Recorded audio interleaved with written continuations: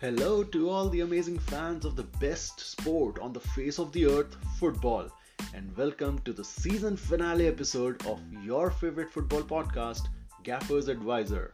Before we begin with the season finale, I would like to kindly remind you to please follow and subscribe to Gaffer's Advisor on Spotify, Google Podcasts, or any other platform from where you tune in.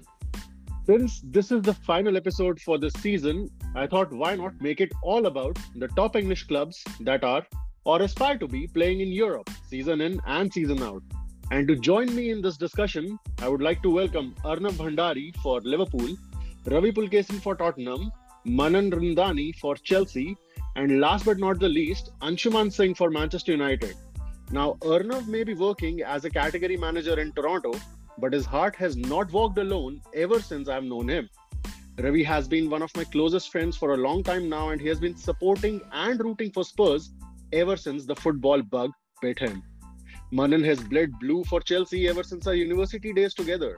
And Anshuman is such a big United supporter that he has his own YouTube channel by the name of The United Road, where he hosts live chat sessions discussing everything to do with Manchester United. Any United fans listening into this episode should definitely check it out. Thank you guys for joining in this discussion as we talk about each of the clubs you guys love and support. And since I know football is incomplete without banter, I hope this discussion brings out some of that in here as well. So thank you guys for joining in. And I would like to start with Arnav. Arnav, second best. Liverpool finished second best in England, second best in Europe. What do you think went against you, especially after you had the most complete squad, arguably better than the clubs that trumped you, Manchester City and Real Madrid respectively? So I wouldn't necessarily say that. The reason why it went to second best in the league, especially, was because City had a not so great, as per their standards, a not so great second half of the season. I mean, if you think about it, towards the end of December, Liverpool were 14 points behind City, agreed with 2 games in hand, which was still like an 8-point deficit. Which, if you look at Man City as a team and what they've done over the last 5 years, so 8-point deficit for Man City is still a very big gap to fulfill. Which I personally believe the only reason why it went down to the last game of the season was because City then dropped points, which nobody expected them to. What you're saying is absolutely right, that Manchester City had a horrible second half of the season as per their standards, but yet Liverpool had a better squad in total, and they were performing on a very consistent basis, more consistently than Man City did, more consistently than any other club did, and yet by a solitary point, you guys finished second. Yeah, so if you think about it, now if you see in hindsight, if you look at the league as a total, and I'm just talking about the league right now, not the Champions League. But for the league, second half of the season, I don't think Liverpool as a team could have done any much better. We had 2 drawn matches against City and Spurs, and you could argue that the City game is something that Liverpool should have won. In the sense, if they wanted to win the title, that was the match it had come down to. You beat City, and then you have a clear run into the title. Exactly. They were the champions, defending champions as well as the current champions now. And right. Yeah, had you beaten them in that match, things might have been different. But in hindsight, if you look into from a season perspective, I think the loss against Leicester in December is something that actually hurt us more. Because I wouldn't say the loss against West Ham is something that would have done, because West Ham at that point of time were actually playing very well. So I personally feel like it's the loss against Leicester that tilted it. That is the point. If you see the season as a whole, that is where I would probably put my finger on. That could have gone better. But other than that, I wouldn't say it's a disappointment or anything. I agree. Losing by 1 point is a disappointment. It's what could have been kind of thing. But overall, I feel it was a good season from that perspective. If anything, Anshuman can actually relate to you losing to Manchester City on goal difference back in 2012. So I think he is the guy who can relate to you the most on this point, losing the league by a solitary point. But what about Europe, the Champions League? Yeah, Champions League I think is I just guess it was like one of those teams that you couldn't do anything about. I mean, coming to Real Madrid and seeing how they played during the entire knockout stage of the Champions League. Guys dominated the final entirely. I mean, true, and you could also say like City dominated Madrid, Chelsea dominated Madrid, hell, even PSG dominated Madrid. You can say that. But I mean, it was like one of those days you couldn't do much. I mean, Karim Benzema was there saving Madrid in all those matches that you mentioned, but in the match against Liverpool, Karim Benzema was relatively quiet. You guys found the antidote to the great Karim Benzema, but Vinicius Jr. came out of syllabus or what? Yeah, like, oh, okay, why are you starting this again? I think we already had this discussion. Please don't let me relive those moments. I think that is the episode for Arnav. I think that is what we're here for. But I mean, like we always discussed, like going into the final, my only concern was I was very confident that we would be able to silence Karim Benzema, especially with Van Dijk in the back line. And it was always going to come down to Vinicius Junior versus Trent Alexander-Arnold. But we saw what happened. But in any case, I mean, Ancelotti was up to the task, I guess. No, that's true. But I still feel like I know our finishing should have been more clinical. I think that is where we lost because we, like you mentioned, we were dominating the match and like we did have a lot of chances. We're talking about finishing, and Courtois was the wall. He just couldn't let you in. Yeah, I was actually coming to that. Like even Thibaut Courtois had like one of the magical nights that you could say. I mean, especially the saves coming from the Mane shot that he had saved in the first half, and then Salah's 2 shots from Salah at least. Point blank range. Almost point blank range. So I mean, when you have a keeper on that kind of form, and then you have the entire club has such a clutch moment within them. So I mean, you couldn't do much. I would move to Anshumaan right now. Anshumaan, has like you are a highly passionate about the Red Devils. You're a great Manchester United fan, but it's almost about to be a decade long drought when it comes to the Premier League trophy for Manchester United. Almost a decade long. It will be 10 years next year, and the last league title came in 2013. Manchester United, in all honesty, do not look likely to win the league in the coming year, even if Erik ten Hag manages to pull off a miracle and sign all of the targets that are on his list. It doesn't look very likely. So apart from the board and the owners, apart from the Glazers against whom we have seen numerous protests at Old Trafford, is there anything else that you see that needs to be changed in the club for it to return to its former glory days? See, first of all, Siddharth, thanks a lot for inviting me on the podcast. And I would love to make the first point in a way that when you talk about manager, okay, so we cannot say whether he can win it for us or not, even after getting the signings.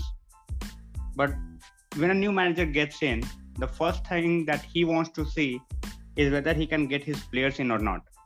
At this point of time, what I am liking about United in the transfer window is we are not settling in for less. So if we are going after someone like Frankie de Jong, we are waiting patiently.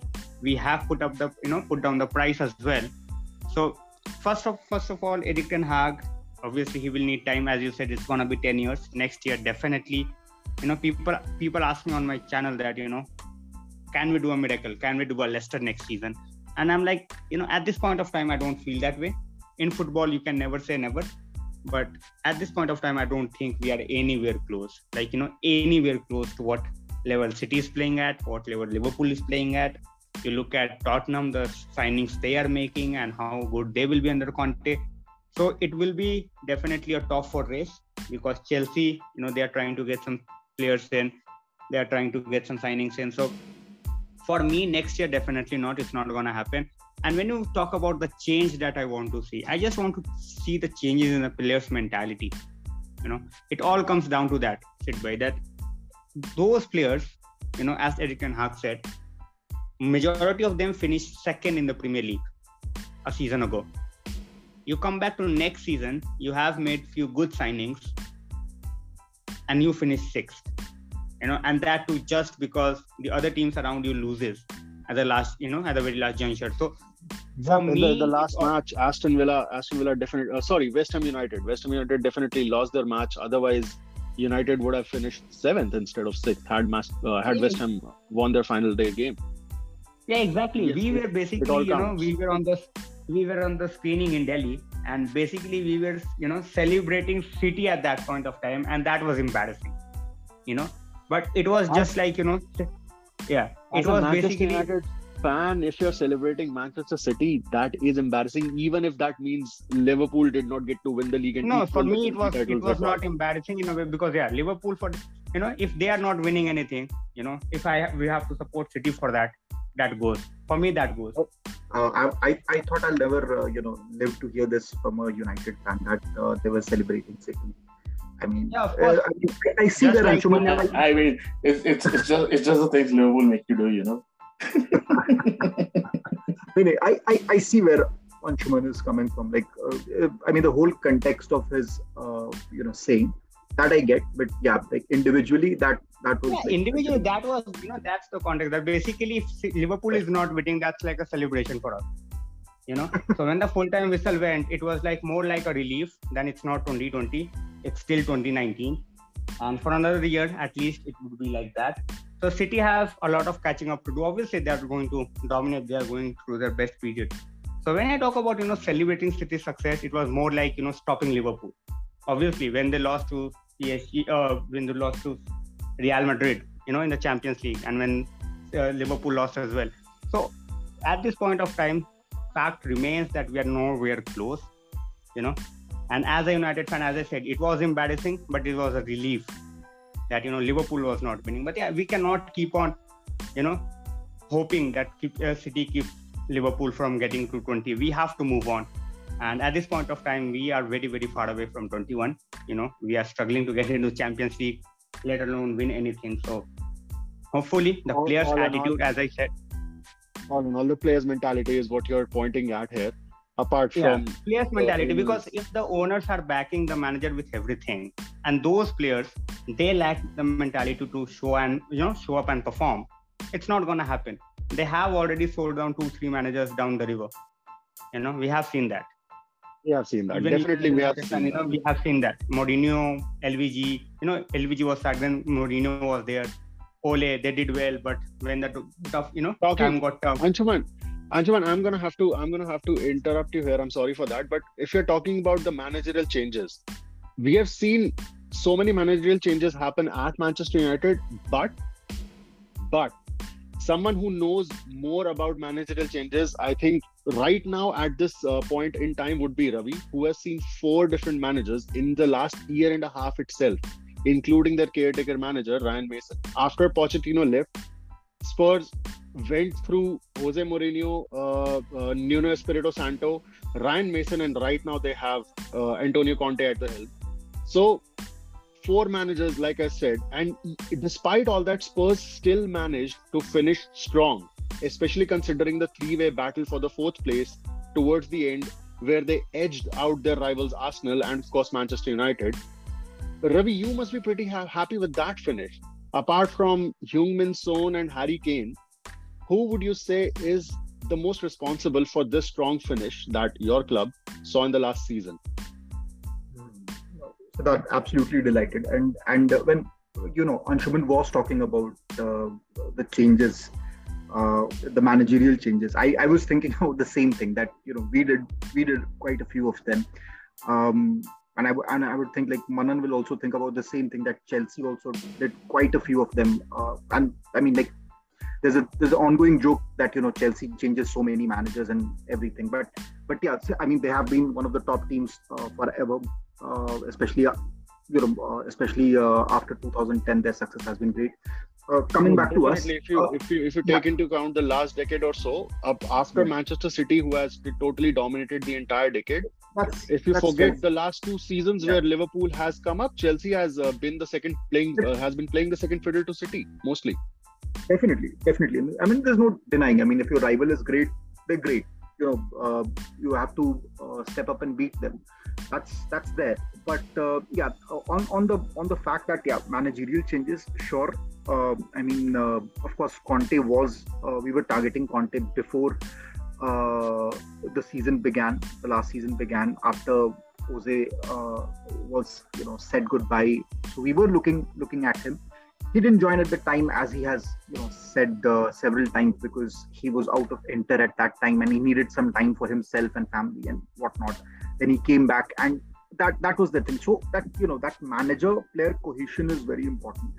That's what I feel. That synergy is very important.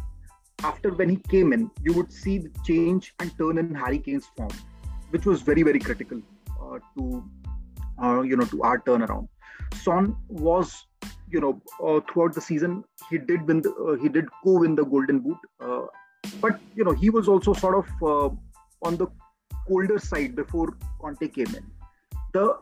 He was the best amongst them, but there was not enough benchmark there for Spurs when Conte had walked in.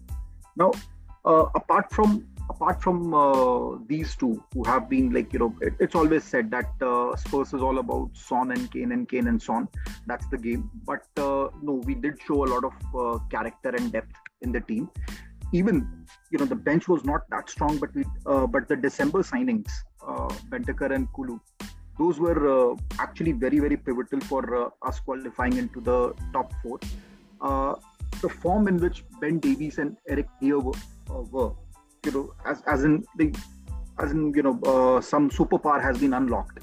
The way they were playing, the way they were carrying themselves on the pitch, the whole attitude changed. The whole momentum after that started shifting. That game, if you want to ask me one game that was the turning point, I would pick the Leicester City game where Bergwijn scored the winner in the real dying moments of the game. That was the moment when the whole team's momentum, spirit, confidence, everything was lifted. But yes, players aside from Son and Kane, I would say it's got to be Bentancur, the December signings, Bentancur and Kulusevski. I mean, definitely we all have our personal heroes, and we all opinions definitely do differ from person to person. But I would have to agree with you on the Kulusevski point. I've seen him perform the last season, and he was just phenomenal ever since he joined Spurs. But are you at all worried that he's on a loan, right? So what happens when his loan runs out? Well, that's why we are building a bench, right? I mean, I'm sure Conte knows better to retain him and keep him in the longer run, but give him a full contract and whatnot. But I feel that that's why we are building a bench.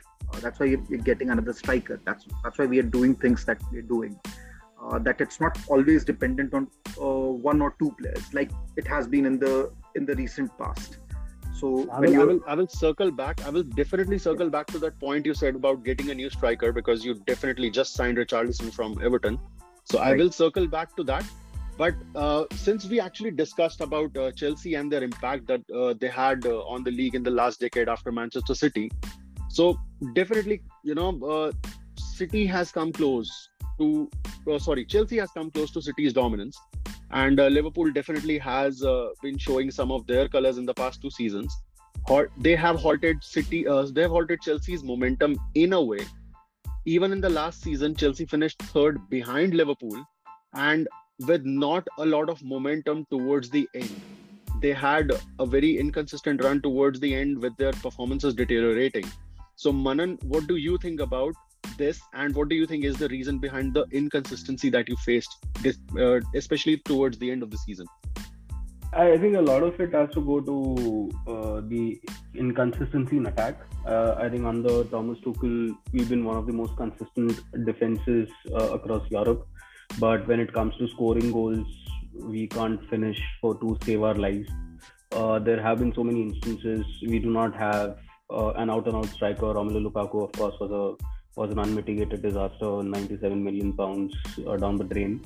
And even Kai Havertz is not a natural number 9, and the finishers and the wingers we have are highly inconsistent, to put it mildly. So I think that's where our inconsistencies come from. You look at the games like the Carabao Cup final, the FA Cup final. We created ample of chances, and I think at a level that Chelsea play in, and I'm not just talking about the club from a club perspective. Just at the highest level of football, you need to take those chances, and if you don't, you get punished. It's as simple as that. So no, I don't think it's 100% down to Tuchel, but the inconsistency definitely stems from the fact that we cannot score goals as freely as, say, a Manchester City or a Liverpool side scores.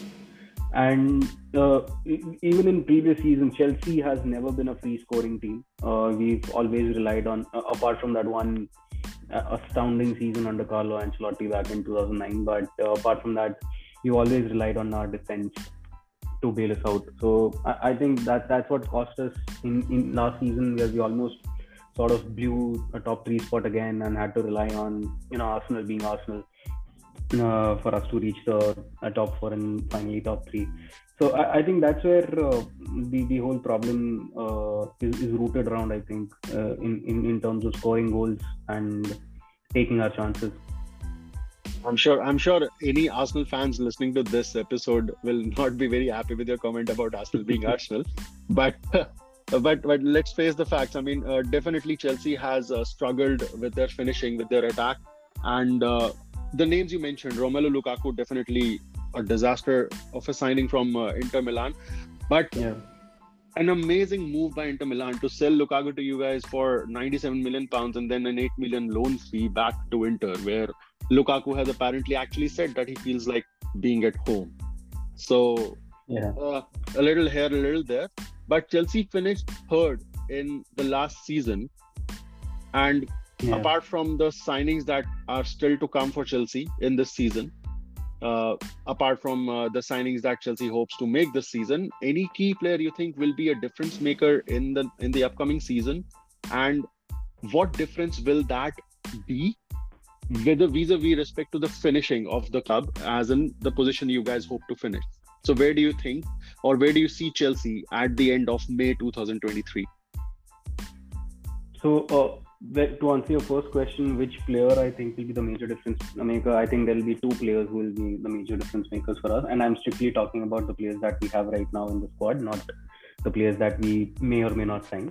So I think our season hinges on Reece James and Ben Chilwell. So up until that game against Juventus in the Champions League, where we absolutely demolished them 4-0, I think our season was well on track. We were perhaps 3-4 points behind City, well in the title race, and that one long-term injury to Ben Chilwell sort of derailed the entire season. So the system that Tuchel plays in, wing backs are the chance creators for the forwards, and with Chilwell out of the picture, I think Alonso is just not at the same quality. So I think in terms of having a good season, it's very important to keep these 2 players fit and healthy as much as possible. So I think these 2 will be the difference makers from a Chelsea point of view. Where I see Chelsea finishing in May, I'm genuinely worried, because obviously City and Liverpool are setting standards season after season. So with the players that we have, I don't see us catching them anytime soon. And you've got to also account for the fact that Tottenham, with a world-class coach, making brilliant moves in the transfer market. I think a backed Conte is a dangerous Conte. So I think, they have to be considered as a very, very good shout for a top 4 spot. And Arsenal are also making very smart signings. Gabriel Jesus, and they were in for Rafinha, but I don't think he's happening now. But even still, they're making very good signings under Mikel Arteta. So we've got a fight on our hands to finish in the top 4. But I'll be optimistic here and probably factor in a 4th place finish come May 2023, assuming we do not make any superstar or a major signing, let's say, at the end of the transfer window. So optimistically, you're making a 4th place prediction with City and Liverpool setting standards as per, using your words. Who do you see finishing 3rd above you? Tottenham. As I said, a backed Conte is a dangerous Conte. He's a world-class coach, and domestically, there are very few managers who are better than him, if any. I think, like I said, domestically, I think he's probably, and this is going to be probably an unpopular statement or a very bold statement. I think he's on par with Pep Guardiola and Jurgen Klopp. So you can't touch him domestically. He's just too good, and his teams are just too consistent, and he's getting the players he wants. So I think he's definitely going to be in with a shout. I probably won't say he'll be in a title race, Spurs will be in a title race, but they are definitely right now favorites for a top three finish. Okay, so I won't continue much here, but just before I move on, just as a last comment, you should know more about Conte. As a Chelsea fan, he won you the league. The last league title that Chelsea won was with Conte, if I'm not wrong. Yeah. So, do you at all regret firing him or sacking him?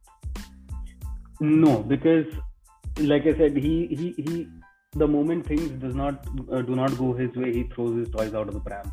And as wonderful a season as 2016-17 was, the following season was just as painful, and the players have virtually given up. I still remember the game against Manchester City at the Etihad vividly, and you could see the players strolling around. Despite being just one goal behind, you could see the players just walking around the pitch, not even attempting to get the ball from City, and it was shameful. It was embarrassing. So the moment things do not go his way, he will give up. He will not care one bit about the club he's at, and he'll threaten to quit. So I just don't think that it was worth that drama. I thank him for the title, but we absolutely made the right decision to move on from him. And I'm sure Ravi. Wanna be Mourinho. Yeah, I don't think Conte will get compared to Mourinho. I don't think Mourinho is a level above. Not right now, but overall in football history. But I'm sure Ravi will soon find that out, maybe in a season or two. That the downside, the negative side of Conte. I hope not. Oh, I do hope so. No. This is what I was talking about. But I would definitely come to Ravi, as we were talking about Antonio Conte, and a backed Conte is a dangerous Conte, and how Ravi may find out in the season to come how dangerous it can be on the flip side. But Ravi, I'll ask you the same question I began with Manan. Like, Spurs finished fourth.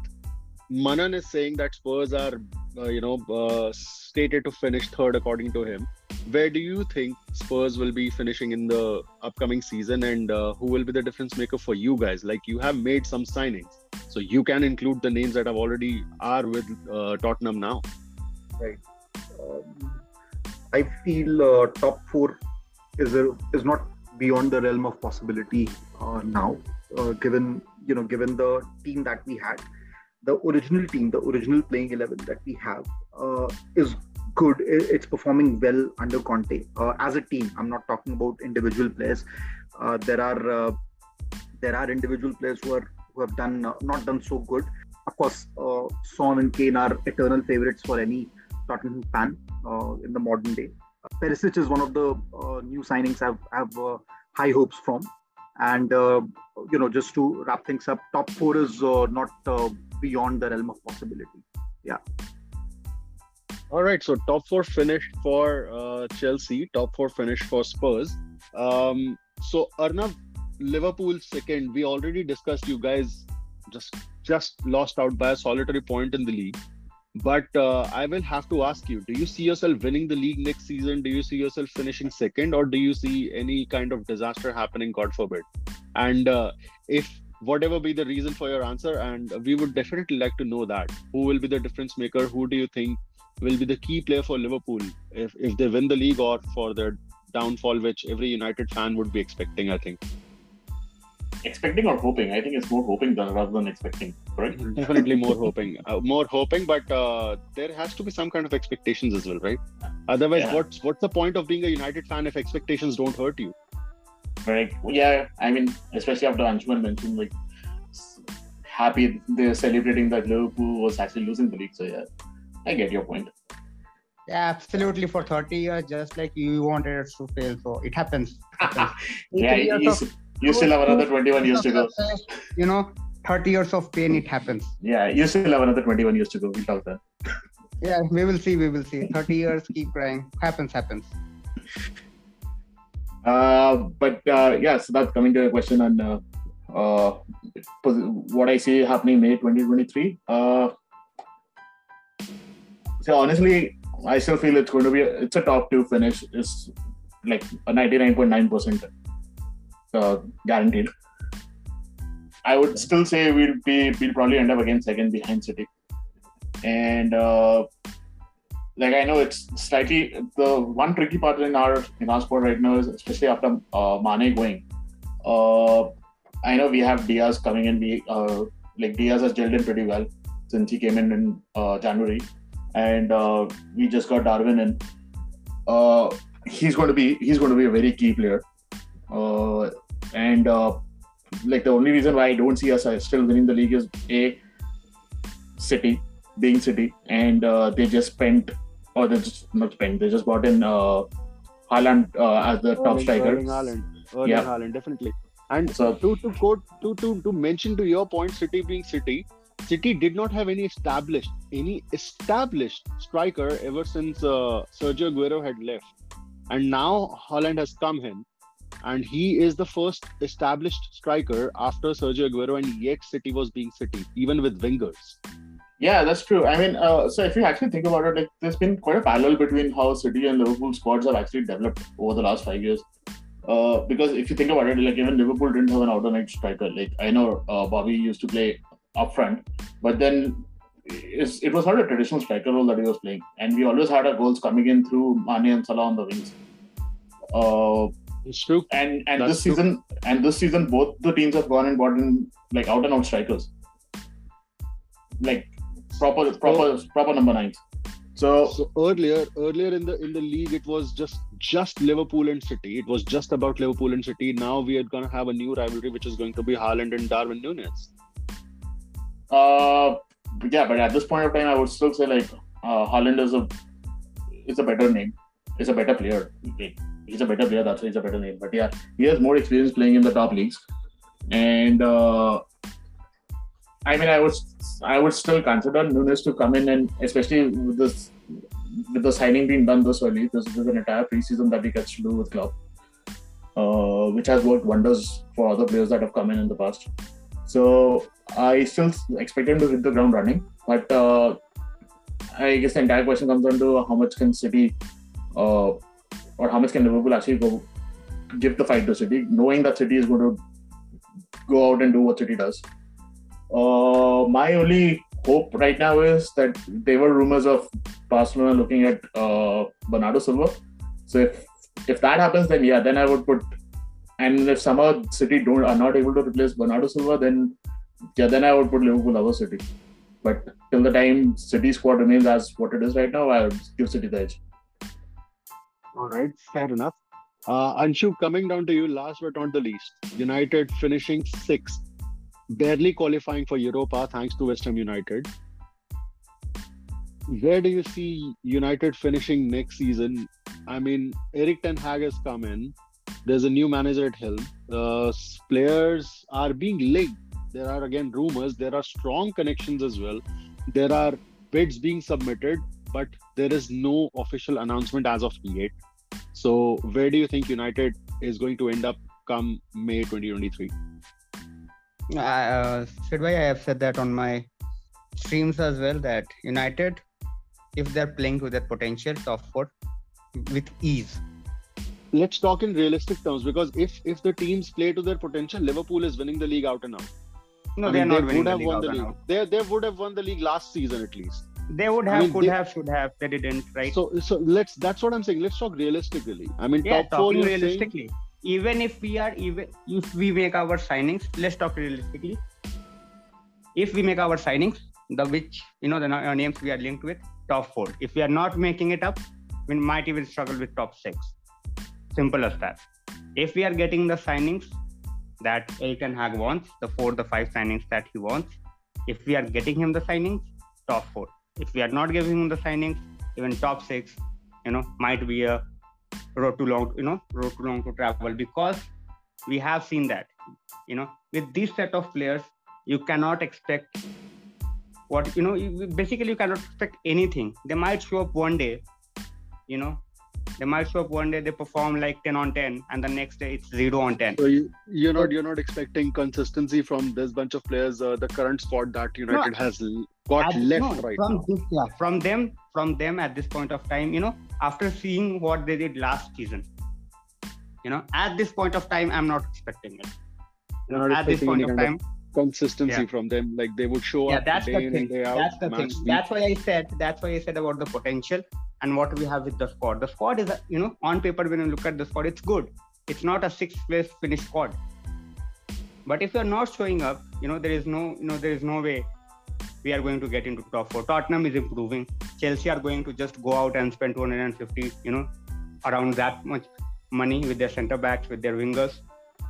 Haaland is already with City. So as I said, City and Liverpool, we don't even have to talk about them, very honestly, because they are not the competition at this point of time.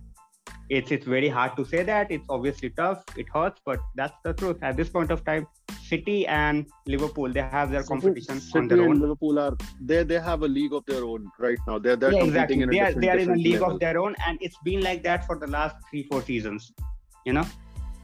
But Manchester United has offloaded names like Edinson Cavani, Nemanja Matic, Juan Mata, Paul Pogba, Jesse Lingard, among various others. I mean, Dean Henderson has also left on a loan. And just like every season, there are plenty of rumors about the likes of Antony. You mentioned De Jong. There's a connection with Timber. There's a bid apparently submitted for Martinez. Dybala is a name that I've heard in the transfer rumors. They have some rumor is going on with Neymar as well. But there has not been any official announcement so far. Not even for Tyrell Malacia, who is all but done. He has to fly for a medical, according to Fabrizio Romano. But there's no official announcement from the United. Sidwai, we have supported this club for a long time, right? You know how United works. So basically, because of the agent issue, what happened with Malaysia was agent issue, representation issue, and that's why, it was a bit delayed, and we were not sure whether it's going to be on the 1st or it's gonna. So what United did, they postponed their jersey reveal on 8th, till 8th, and we all know what United do with jersey reveal. So basically, they are going to show off their signings to create the hype up. So we have to wait till 8th, and we will see Martinez if everything goes, even De Jong and Malaysia, the 3 signings which we are going to make. So you think on 8th of this month, when the jersey is revealed, you think United will be revealing these 3 players along with the jersey? I am 100% sure about 2 guys. I am just not sure about Frankie De Jong, because 20 million in add-ons, the deal, clubs fight over 3-5 million, on how to pay those add-ons. It's 20 million. So it's going to take some time with Frankie. But as of now, as things stand at this moment, Erik ten Hag has a depleted midfield, a lazy defense, and yes, you know who I'm hinting towards, and a very misfiring forward line. Where do you think Manchester United needs to invest the most in this window? Because certainly they cannot invest in all 3 places. See, that's why he is going for someone like Frankie De Jong. He solves a lot of our midfield problems. We are also linked with Martinez because he can play as a CB, he can play as a CDM.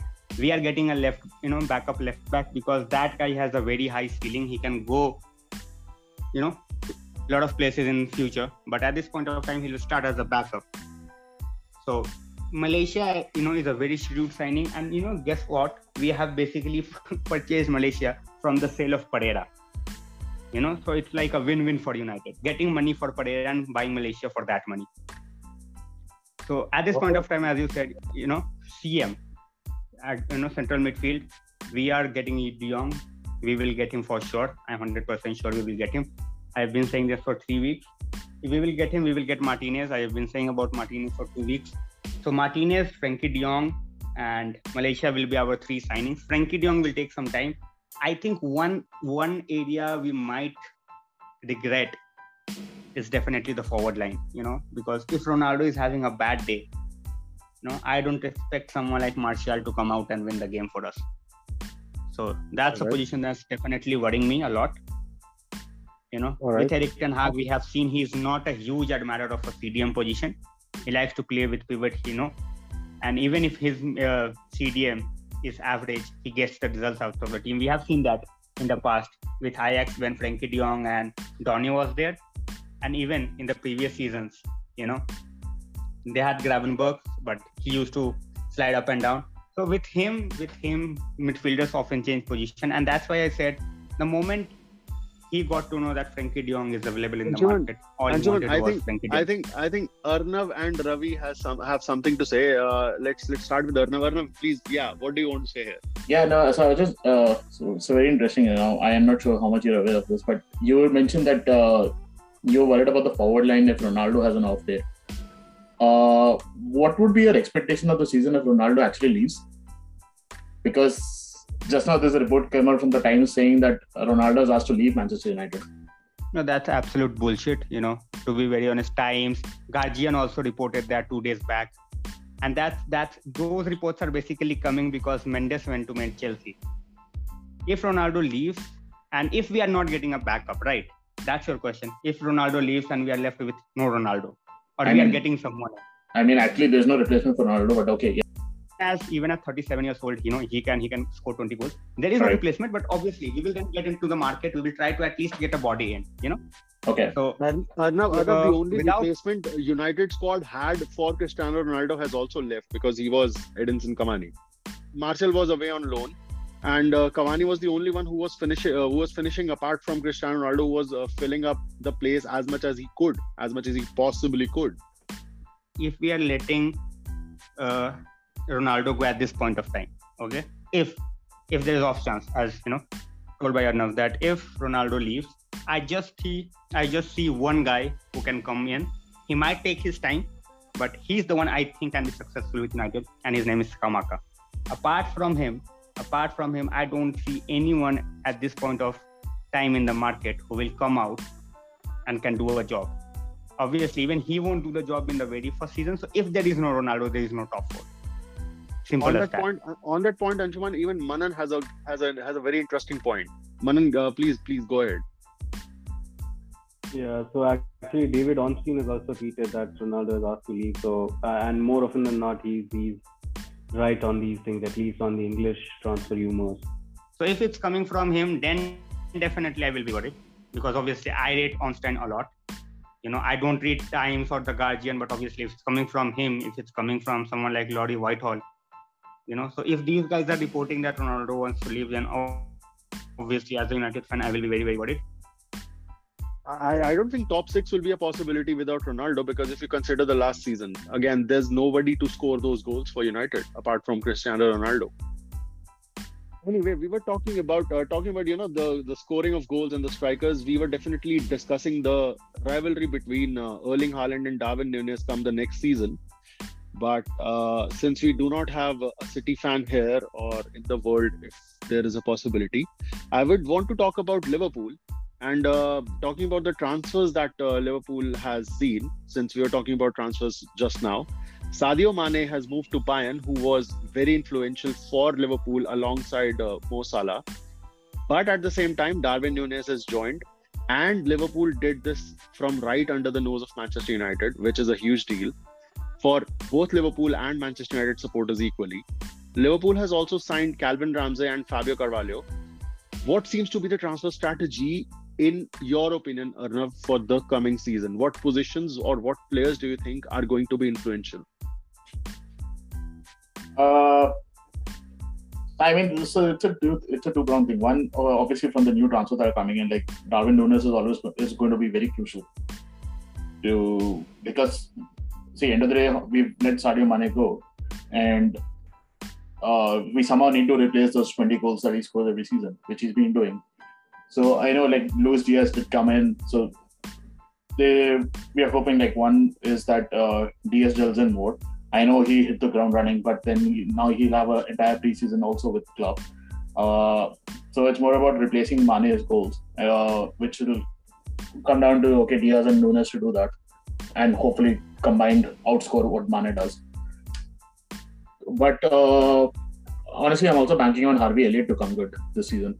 He started last season pretty good, and then he got injured. And honestly, at the beginning of last season, like Harvey Elliott, during the initial run, was one of the first names on the team sheet. he was that good, and Klopp rates him very highly. So I expect him to come good this season. Hopefully stays injury free, so that we see the entire outlook. And Harvey Elliott is also crucial from a point of view that he gives a backup to Salah, because right now we don't have a out and out somebody who can just give Salah some rest and have somebody play on the right wing. That's where Harvey Elliott comes in. So I'm hoping Harvey Elliott comes good. I'm hoping Curtis Jones continues his trajectory. And I guess more or less that's it. So from a transfer strategy perspective, what we've seen over the last 3-4 years, especially, is that we are not just going to fill bodies in the squad. If it's if a target is available, we'll go and buy them. Otherwise, we'll just let it slide for the next time they're available. And we've known that Jude Bellingham is somebody who's on the radar. And even though it's difficult to get him this season, we're probably going all out for him next summer. And that is probably when we would want it, when our midfield actually starts going. We'll have Henderson, he'll be 33, I think 34 next season, or beginning of next season. And then we have Thiago, who's will be reaching 30. Then we have Milner, who's I wouldn't count Milner on much now from a regular playing time. He's very good right now as a backup who can probably just come in towards the end of the game and see it out, but not for entire 90 minutes we can beat her. So midfield is one place that we are currently, I wouldn't say lacking as such in numbers, but lacking in the somewhere lacking in the quality. And that's one area that I feel like we should improve. And I mean, if the rumors are true and that we are going to go all out for Bellingham next season, then yeah, I would say that we can probably sustain one season right now, rather than just buying somebody as a stopgap arrangement. Okay. And with that sustenance, you're predicting a second place finish again, with not much of a transfer activity. True. I mean, see, end of the day, you can only improve the squad so much, right? I mean, honestly, I don't see anybody who can come in and replace any of us, except outside some places in the midfield. I don't see anybody who can just come out and replace the starting 11 at least. Second 11 is, yes, where I feel there can be some changes available. But then again, there's no point in spending 50-60 million on somebody who's going to be bench player, honestly. That's logical enough. But talking about the transfers and the clubs that have been successful and the clubs that not so successful so far, we have already discussed Manchester United. Now let's come to Chelsea. Manan, not a very reasonable impact in the transfer market right now, except again for the rumors that have been floating around. Chelsea has already offloaded Christensen, they have offloaded Rudiger, Lukaku has gone back to Italy on the loan to Inter. Where do you see Chelsea heading in the transfer window, even with the contact with Manchester City for Raheem Sterling as of? So very honestly, we started late in the market because of the whole ownership handover issues. But considering all of that, it's to be expected that we would be slightly behind our rivals in terms of the transfer business. There have been positive moves, like you just said, for Sterling, and we've had a bid accepted for Rafinha, which is again its own saga with Barcelona involved. I wouldn't be surprised if Sterling does join, and apparently we are also in for Nathan Ake from Man City. So City has been our shopping center this window. But I think the priorities are certainly has to be in replacing Christensen and Rudiger. Both were phenomenal under Tuchel, especially for the last year and a half, and they were instrumental in us winning the Champions League as well. So defense is an area where strengthening or other additions have to be prioritized.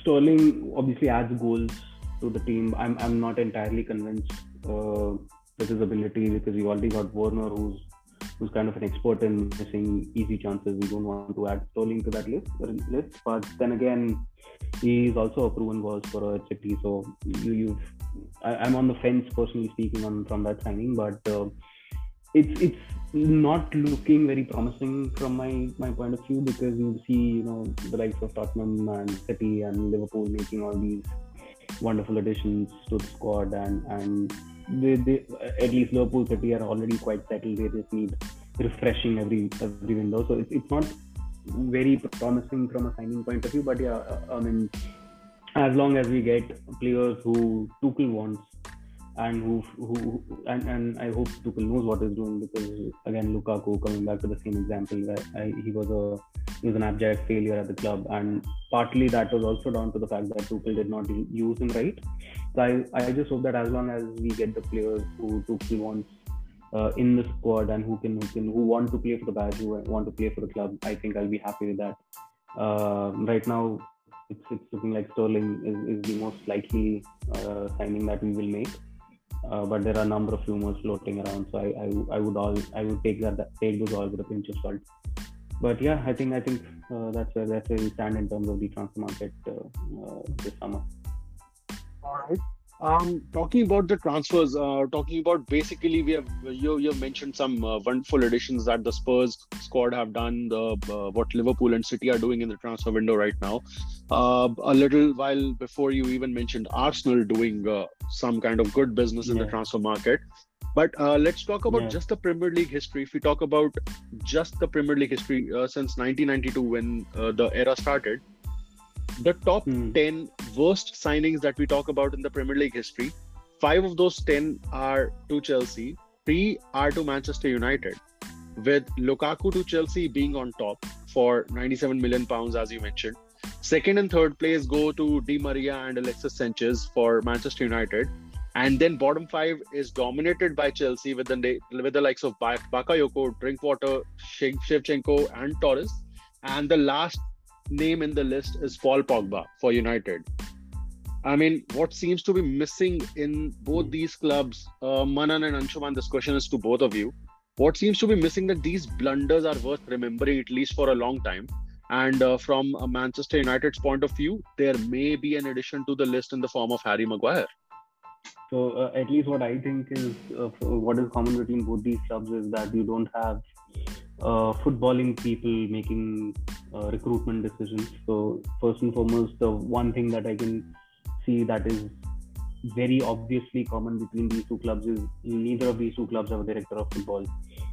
So you don't have football people running all the recruitment decisions. Our head scout is an embarrassment, Scott McLachlan, who has no clue what players to target and who has no clue what the manager wants. So it's an embarrassing from a scouting point of view.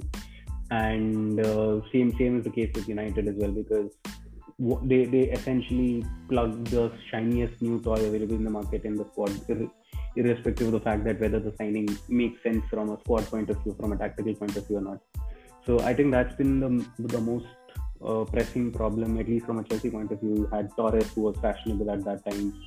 You had Bakayoko, who was a part of Monaco's Wonder Squad. You have Lukaku, who was, well, frankly, top 3 strikers in the world at the point. So you make signings irrespective of whether or not the manager wants it, whether or not he fits the philosophy that the manager is trying to implement, and you just shove them down the manager's throats. I think that's where a lot of failures have come across from that point of view. Whereas you look at the Liverpool model, you have Michael Edwards and Jurgen Klopp working very closely to identify which sort of players do they want, from not only from an athletic point of view, but from also a mental and tactical point of view. So I think that's where the whole model is successful. But yeah, that's at least from what I believe, that has been the sort of downfall in terms of splashing money but not getting anywhere. Love to hear Anshuman's thoughts on it. Yeah, Anshuman, what do you have to say about the names that we mentioned? Paul Pogba, Di Maria, and definitely Alexis Sanchez from Arsenal. As I said, Harry Maguire, the only reason Harry Maguire is not in the list is because, he had 2 decent seasons. Last season was obviously a disaster. But when you look at Paul Pogba, 6 seasons barely did anything. And I think if Maguire goes with a certain season like, that he went last time, I think he will be up on the list as well. So at this point of time, what I feel is, obviously, Sanchez basically in a swap deal, they would have not taken him. Yeah, but with the wages he was on, that's why he was taken. Obviously, Di Maria makes all the sense, Paul Pogba. But if we're talking about the 3 signings, we have made some very, very bad signings. We all know that. And obviously, when it comes to the price, it's Paul Pogba, it's Sanchez, it's Di Maria. But look at our recruitment in the last 5-6 years. If you take away the prices, you can have an entire top 10 of United.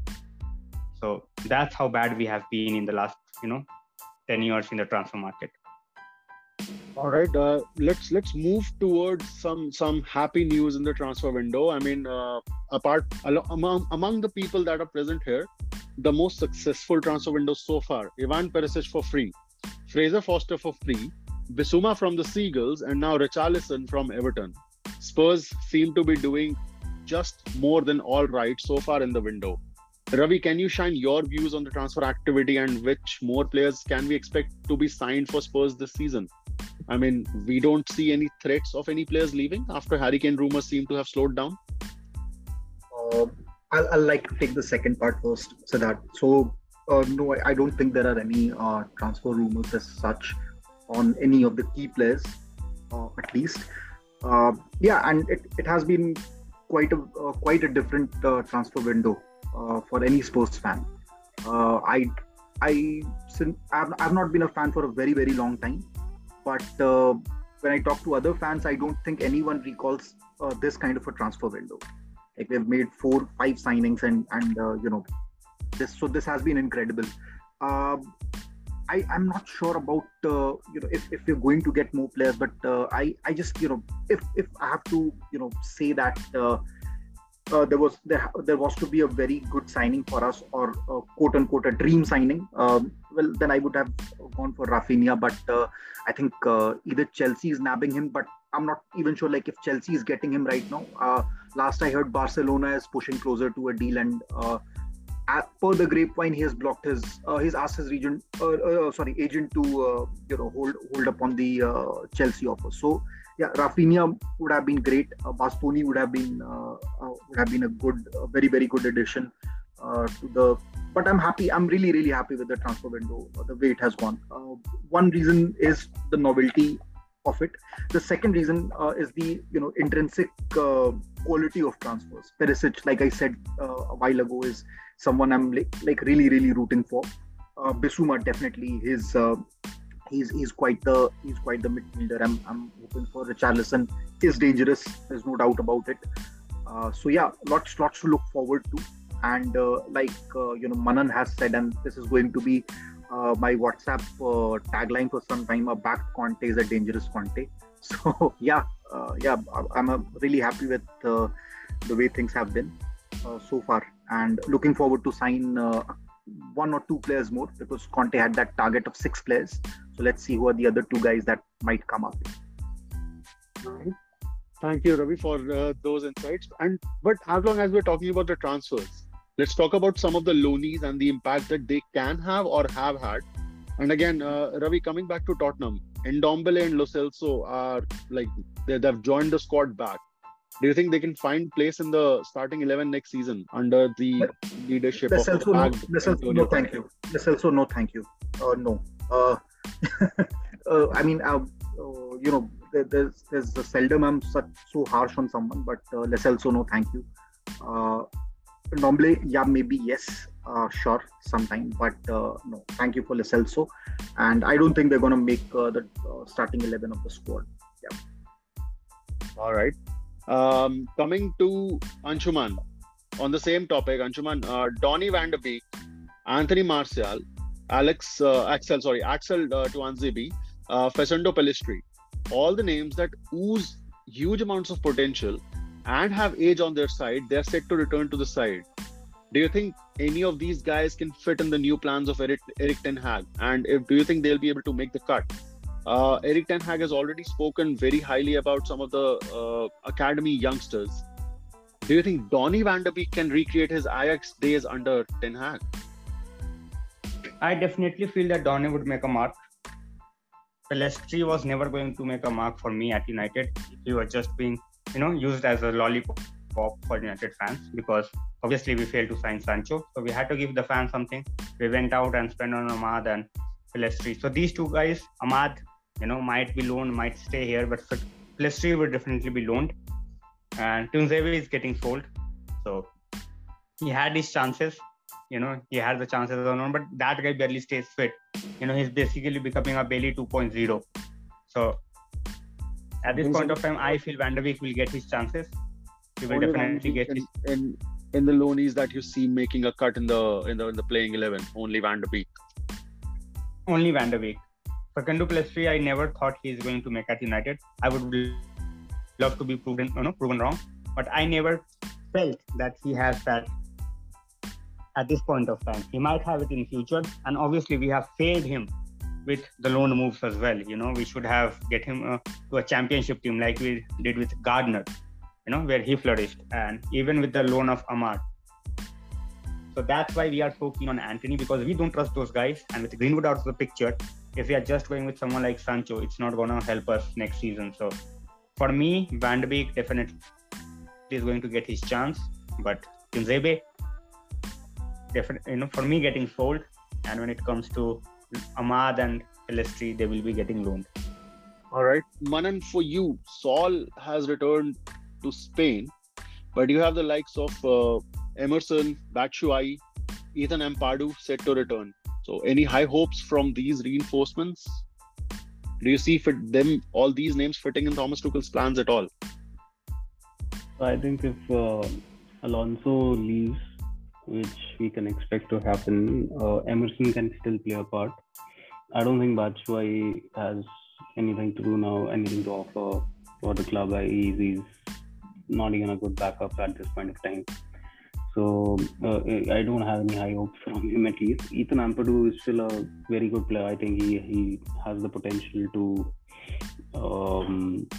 still contribute to the squad. I think he's been good for Venezia last season, and he's still highly thought of in the Welsh team as well. So I think he can be a real addition to the squad, but I don't know if Tuchel rates him highly enough to consider him for the upcoming season.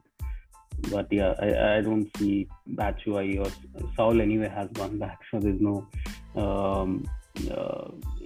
value addition happening from him. But I think Emerson and Ampadu can still play a part in the upcoming season, especially with quality players available, quality players not being available in this market. All right. Wow. The next question actually goes out to the group as a collective.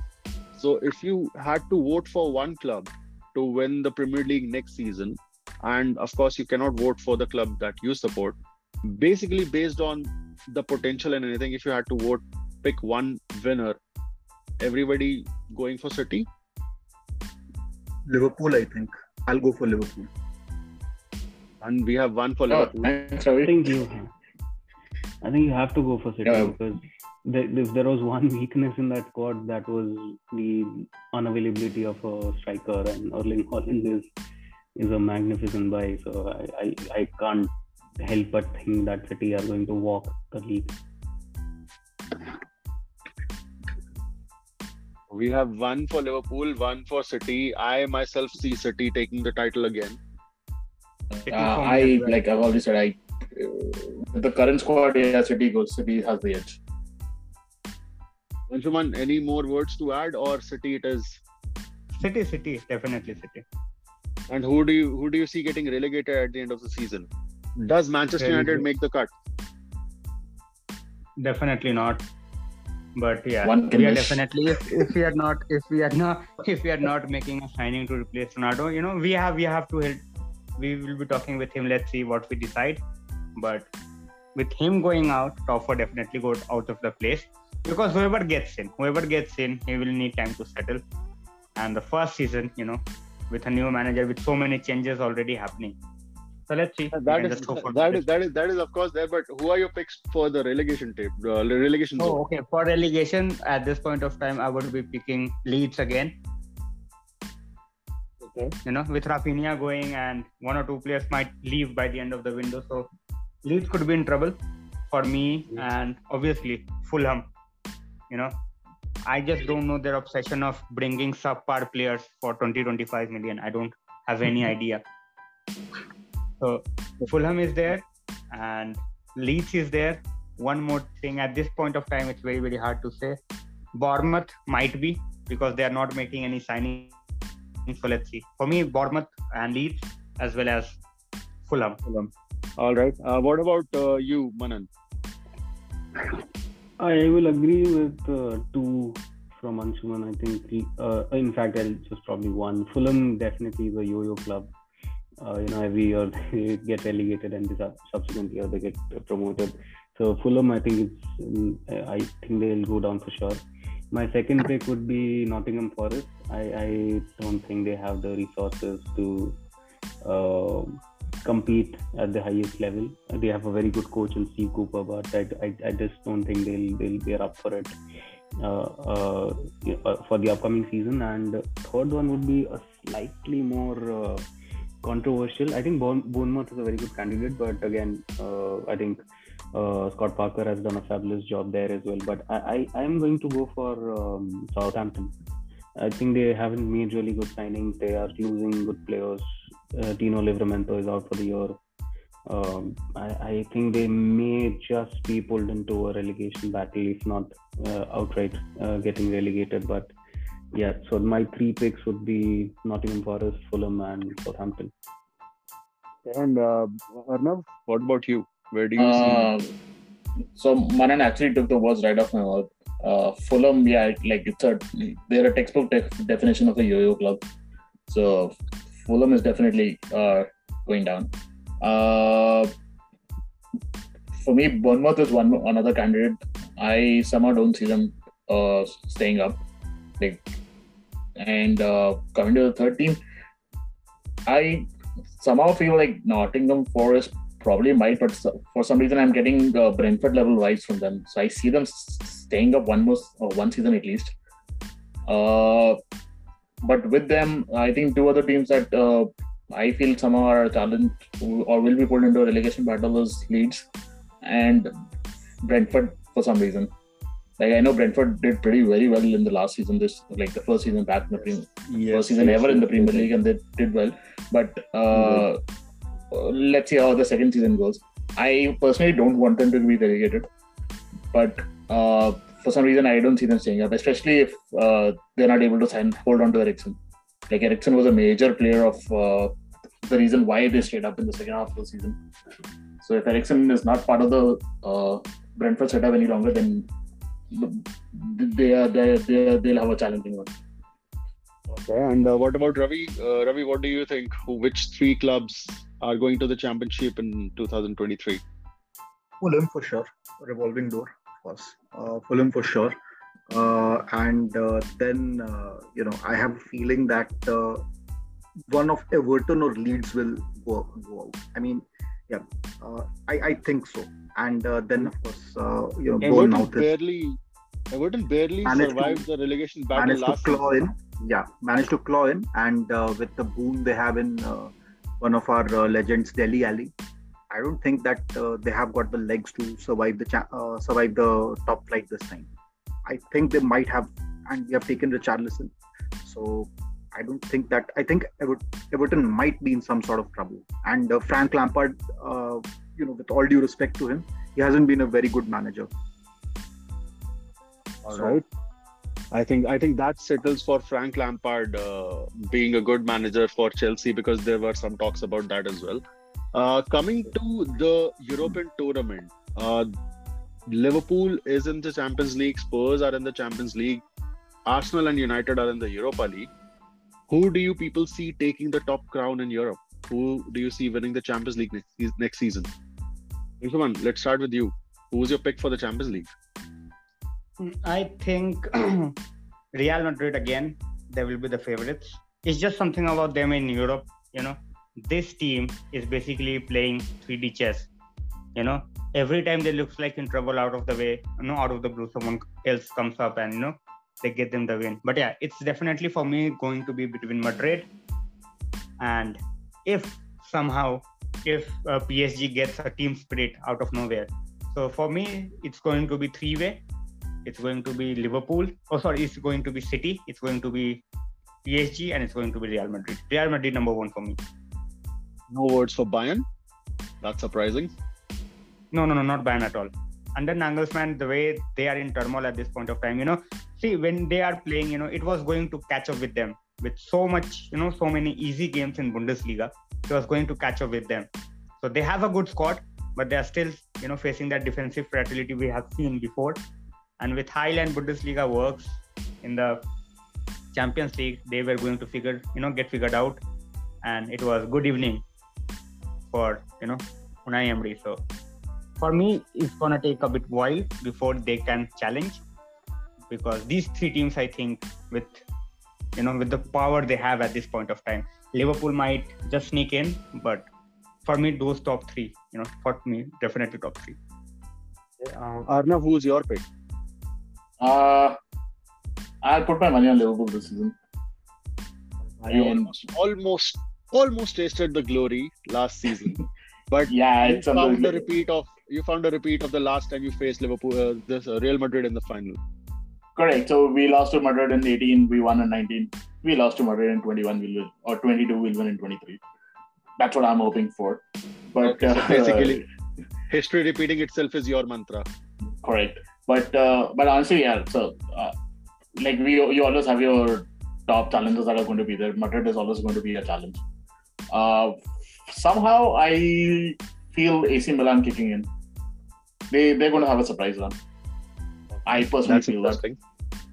That's interesting. Manan, I mean, they have a legend in their squad now, so kudos to them. Manan, what about you? Who's your pick? I can't think beyond anyone but City. They've had their near misses. Guardiola has been, stirring the pot for quite some time now, and now they have the final piece of the puzzle in Erling Haaland. So I have to make them the favorites. They are the favorites every season, but this time around it feels different. It's and they're not done yet in the transfer market as well. So they are selling a few good players, and obviously they'll have the funds to buy someone else. So I can't help but think that this might finally be City's year. But yeah, like Arnav and Anshumaan said, there will be usual suspects. I don't think PSG will be in the mix, but Liverpool, Real Madrid are definitely there. Bayern not so much, but I think these three will be the closest. But City are just one level above everyone else at the moment, in my view. But you're talking about Guardiola has been stirring the pot for a long time, and he has the missing piece in Holland right now. But then again, if we see Guardiola's tenure, he has only won the Champions League with Barcelona, where he had Leo Messi. He even failed with the team with the squad of Bayern Munich at that point of time, and we know Bayern Munich's squad is never a joke. With City, do you think Guardiola can do it? Yeah, I think that is a little more on the banter side, but I think Guardiola is still world class, and his squad is insane. So you have to give them the credit and the respect. So I think they'll definitely be up there, and I just think that with the addition of Haaland, they look a different proposition, and they have multiple dimensions in attack. No more false nines, so they have multiple dimensions that they can attack through. So yeah, this could very well be the year. Alright. And Ravi, last but not the least, what do you think? Which club are you going with? Well, I think that after the podcast recording, you and I will have a few pleasantries to exchange, because I'm going to say Liverpool again. See, the thing is that I think it's going to be Liverpool's quadruple year. I think Arnav is really going to be my new best friend now. Hi, Ravi. No problem. But I think this year is going to be very solid one for them. Sure, City. The thing is, it's all about law of averages. That's what I think. I think it's going to this time. It's going to click for them. City is that dare I bring a cricket comparison here? It's like South Africa for them. They're just like very close, but they're not going to win the champions. That's the thing. That's the curse of having so much money. So you are basically saying that Manchester City is going to choke after reaching the final. Yeah. Again, or at a crucial juncture. Don't want to sound philosophical or anything. That much money is poison. It's going to get you some or the other time. All right. So money is basically the root of all evil. We have all heard that. And before we all get on with our lives, we are in 2022, which is the year of the FIFA World Cup. With the European champions Italy missing out, who are you backing to lift the biggest prize in international football? And Ravi, since you were just saying, why don't we ask this question first to you? England. I want it to happen for Harry Kane. England. So. And the Spurs supporter has spoken. What about you, Arnav? Are you backing Egypt for Mo Salah or what? Egypt is not in there in the World Cup, so. Exactly. So who's your? Yeah, so heart says Germany, head says Brazil. Oh, heart says Germany, head says Brazil. I would agree to you on the Germany point. Heart says Germany. I agree. Anshuman, what about you? Sorry, I love Germany, but I think Portugal might be the ones for me to win the World Cup. Yeah, Portugal. Okay. If they have the players fit, obviously. Anybody want to have any say here? Because I'm finding it a little controversial on a personal level, to be honest. I mean, no disrespect to Portugal, great squad, but to win the World Cup, it's a little controversial in my opinion. Yeah, I think Portugal. I mean, fair if you feel it's your opinion, but I don't see them even reaching semis, to be honest. Manan, who's your pick to lift the World Cup? So I am a German supporter, so obviously I will back the D-Mannschaft, and Hansi Flick is a world-class coach. But there could be some strict competition from Argentina. They've been brilliant under Lionel Scaloni, and they've gone on quite a significant unbeaten run as well. And Messi looks inspired whenever he plays for the national team. So I think they'll be right in the mix. So yeah, between Germany and Argentina. All right. That was wonderful, all you people. Really, thank you so much from the bottom of my heart for being a part of this amazing season finale episode. I wish you all and your clubs loads of luck and success in the upcoming season in England and in Europe, be it the Champions League or the Europa League. So really, thank you so much, guys, for joining in. Really appreciate you guys taking the time out of your busy schedule to be here with me and discussing the beautiful sport of football. Thanks a lot for having us over here. It was fun. Yep. With this episode, the season of 2021-2022 for Gaffer's Advisor also comes to a close. I would like to remind you to subscribe, follow and share the podcast so that you can be up to date as the new season 2022-23 kicks off. You can also reach out to me through DM on Instagram at Gaffer's Advisor in case you want to share any feedbacks or comments. If you would like to be a part of the show and discuss the beautiful sport in the coming season, all you need to do is reach out via the same DM. Until next season, this is your host and Gaffer's Advisor, Siddharth Kathuria, signing off.